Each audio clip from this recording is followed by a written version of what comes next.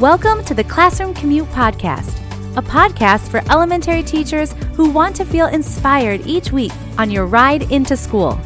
I'm your host, Rachel, and my goal is to give you simple and actionable 21st century teaching strategies that you can take into your classroom to spark the love of learning in your students. You are already amazing, and together we're going places.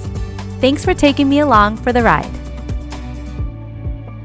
Hey, welcome back to another episode of the Classroom Commute Podcast. If you are just joining us for the first time today, you're kind of jumping in on a series of podcasts that we've been doing as we explore what it means to be a 21st century classroom. So I will link to some episodes that we've done in the past few weeks all about this and around this topic so that you can kind of catch up to speed, because there's a lot that we've been unpacking over the past couple of weeks. We've talked about how a 21st century classroom includes creating a collaborative and creative environment and how it encourages students to reflect on their learning. We also talked about how a 21st century classroom kind of takes the focus away from a teacher-driven learning approach and puts students in the center of discovering and exploring their own knowledge. And, as we dove into that and what it all meant to be a 21st century classroom, we talked about how technology and multimedia play a huge role in today's classroom. There's no denying it, and so we can't ignore it. And last week, we really unpacked the research and what it says about multimedia instruction. So if you did miss that episode in particular, I would definitely go back and listen to that one before you continue on to today's episode. You don't need to get caught up on all of the episodes kind of around this mini series on 21st century teaching, but I would recommend that you check out that episode. We will link to it in the show notes.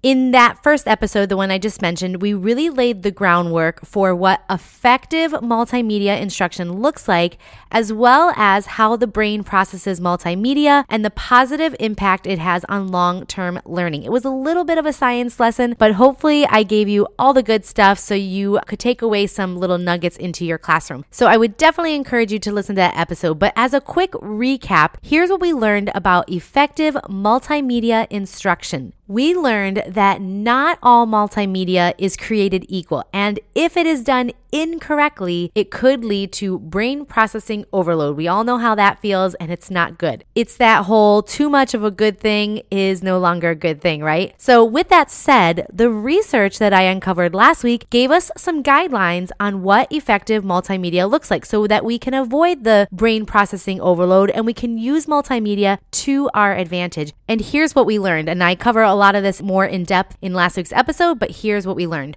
We learned that words and pictures are better than just words alone. So when you combine words, when you have pictures to back up and support what they are reading or hearing, it's better than just having the words alone. We also know that multimedia learning is more effective when it is interactive and it's under the control of the learner. So your students are getting their hands involved. They're getting to kind of control the learning process. We also learned that multimedia instruction includes animated features, things like an animated video or other moving objects on a screen. And all of those animations can improve learning. We also learned that multimedia is most effective when the content and the format actively engages the learner and makes them feel a part of the process. This is things like when you have some character on the screen talking directly to the learner. That's actively engaging them. It makes it feel conversational, and the students are more drawn in to their learning experience.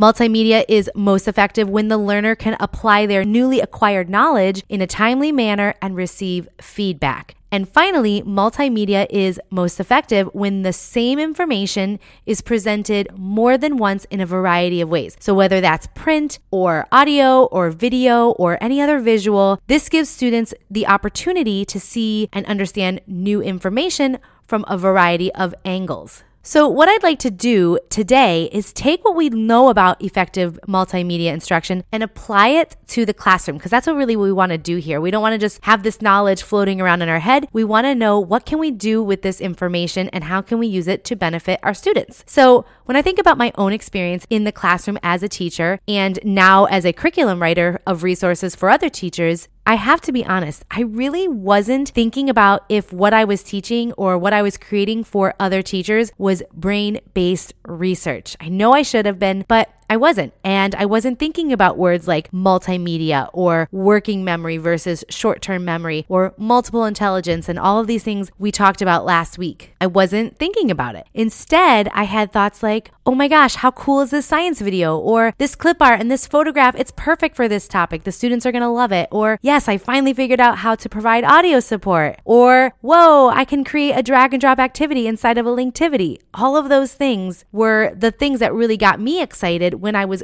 originally creating resources for both my own students and for other teachers and their students. But when I started to see how successful some resources were with students over other resources, or how some activities really sparked real learning while others fell flat, this is when I became obsessed with learning about what exactly it was about certain resources that had such a huge impact on students. So that's when I dug into the research. And the more I became involved in creating resources like Linktivities, the more I wanted to know why they were so effective with students. So like I said, that's when I really dug into the research. And much of that research I've already shared with you in some of the past few episodes. But in hindsight, I realized I kind of went about this whole creating resources and putting things out there into the world for teachers to use. I kind of went about it backwards. I created first and then I researched. And what I've learned, I guess, through trial and error, which is a lot of what a lot of us teachers do, we find what works and we find what doesn't. But what I've learned through this trial and error is that it was the multimedia and it was the interactive style activities that really had the biggest impact on student learning. It was not the textbook reading or the worksheet style activities or the more traditional methods of teaching that got students really excited about learning. And I know that not everything can have all the bells and whistles, but what it does mean is that when we really want to make an impact, when we really want to reach that struggling learner, we've got to kind of go the extra mile. We've got to create those engaging experiences, and multimedia interactive style activities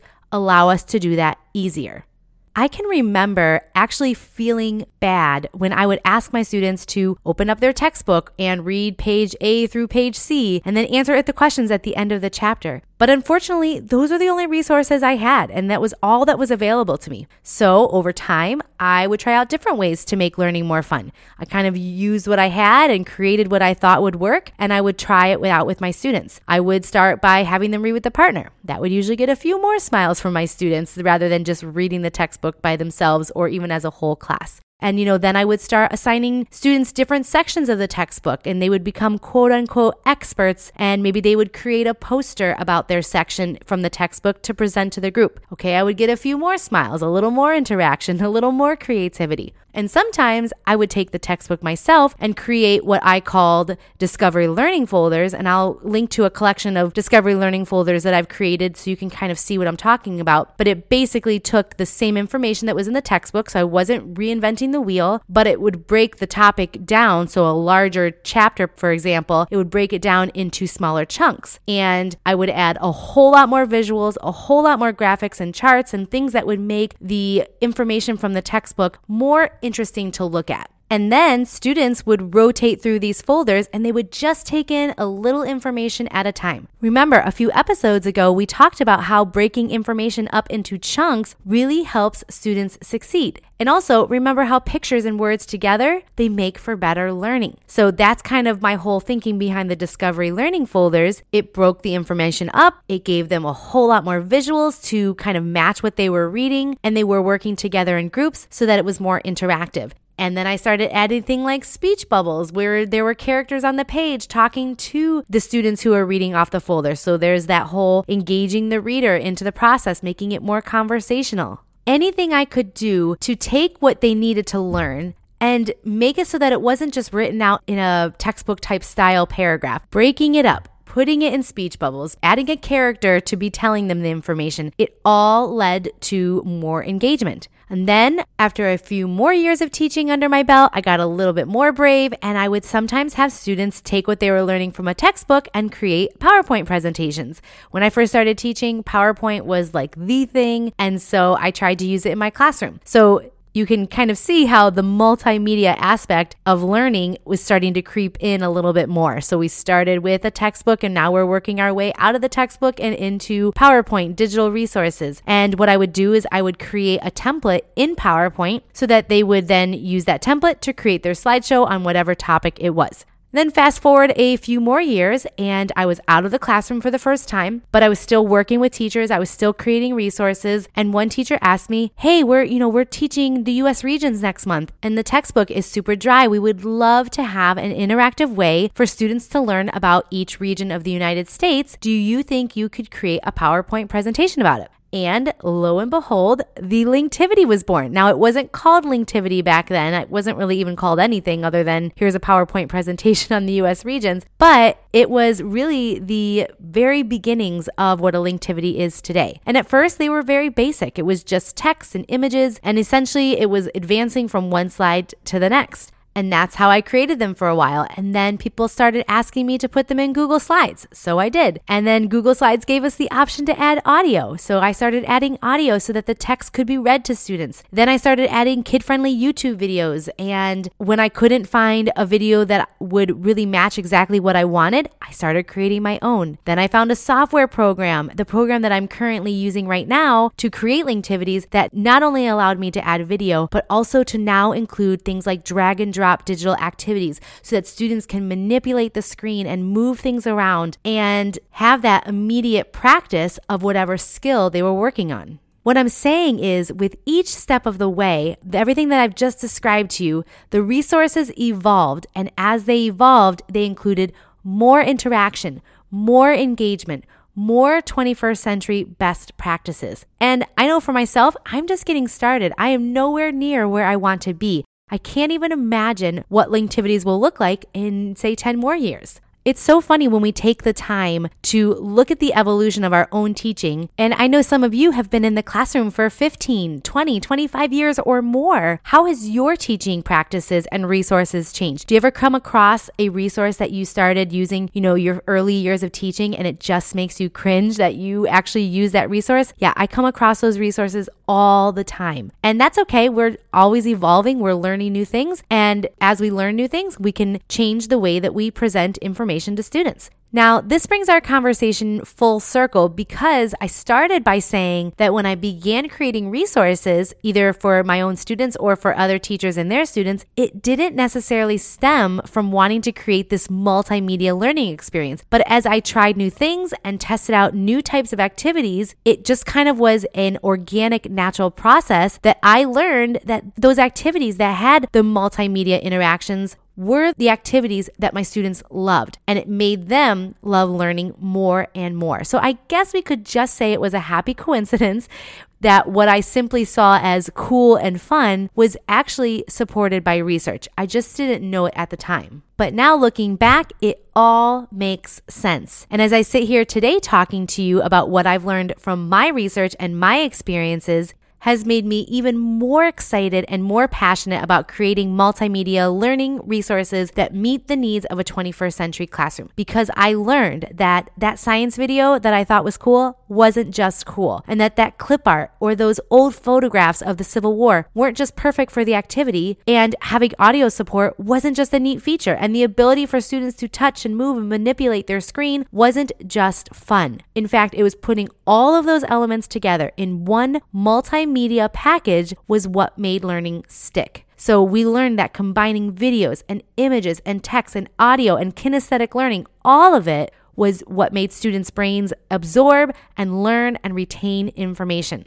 Multimedia learning allows our brains to process the information more effectively, and it moves new information from working memory to long-term memory, and that is the goal. In short, it works. Learning experiences that are interactive, self-paced, chunked into sections result in real learning.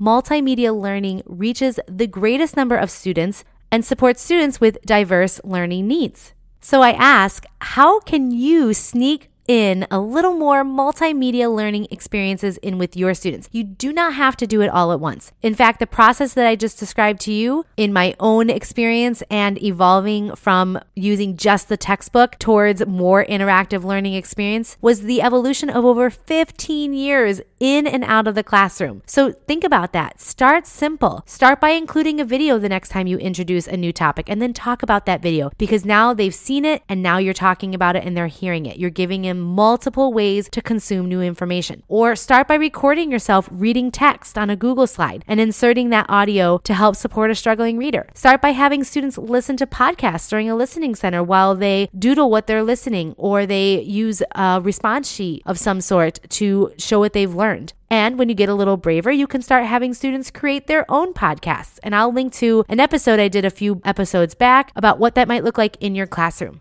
And if you want a complete done-for-you multimedia edu-venture, then you know I've got your back with Linktivity Interactive Learning Guides. This research and everything that I've shared with you in the past couple episodes is what fuels the creation process when I go to create a new Linktivity. What started out as a happy coincidence works for a reason. So if you want to get your hands on more Linktivity Interactive Learning Guides that take a topic and present it in a multimedia format and lets the students truly explore a topic at their own pace, in their own control, then I want to invite you to take a look at the Linktivity Learning Membership. It is an all-access pass membership to every Linktivity that I've created and every Linktivity that will be created in the future. And like I said, inside the membership, teachers get access to my entire library of Linktivities, and they get it for one low monthly or annual price. And right now, it's the only place where you're getting all of my newest Linktivities. I'm putting them exclusively inside the membership. So if you want to learn more about Linktivities and the Linktivity Learning Membership,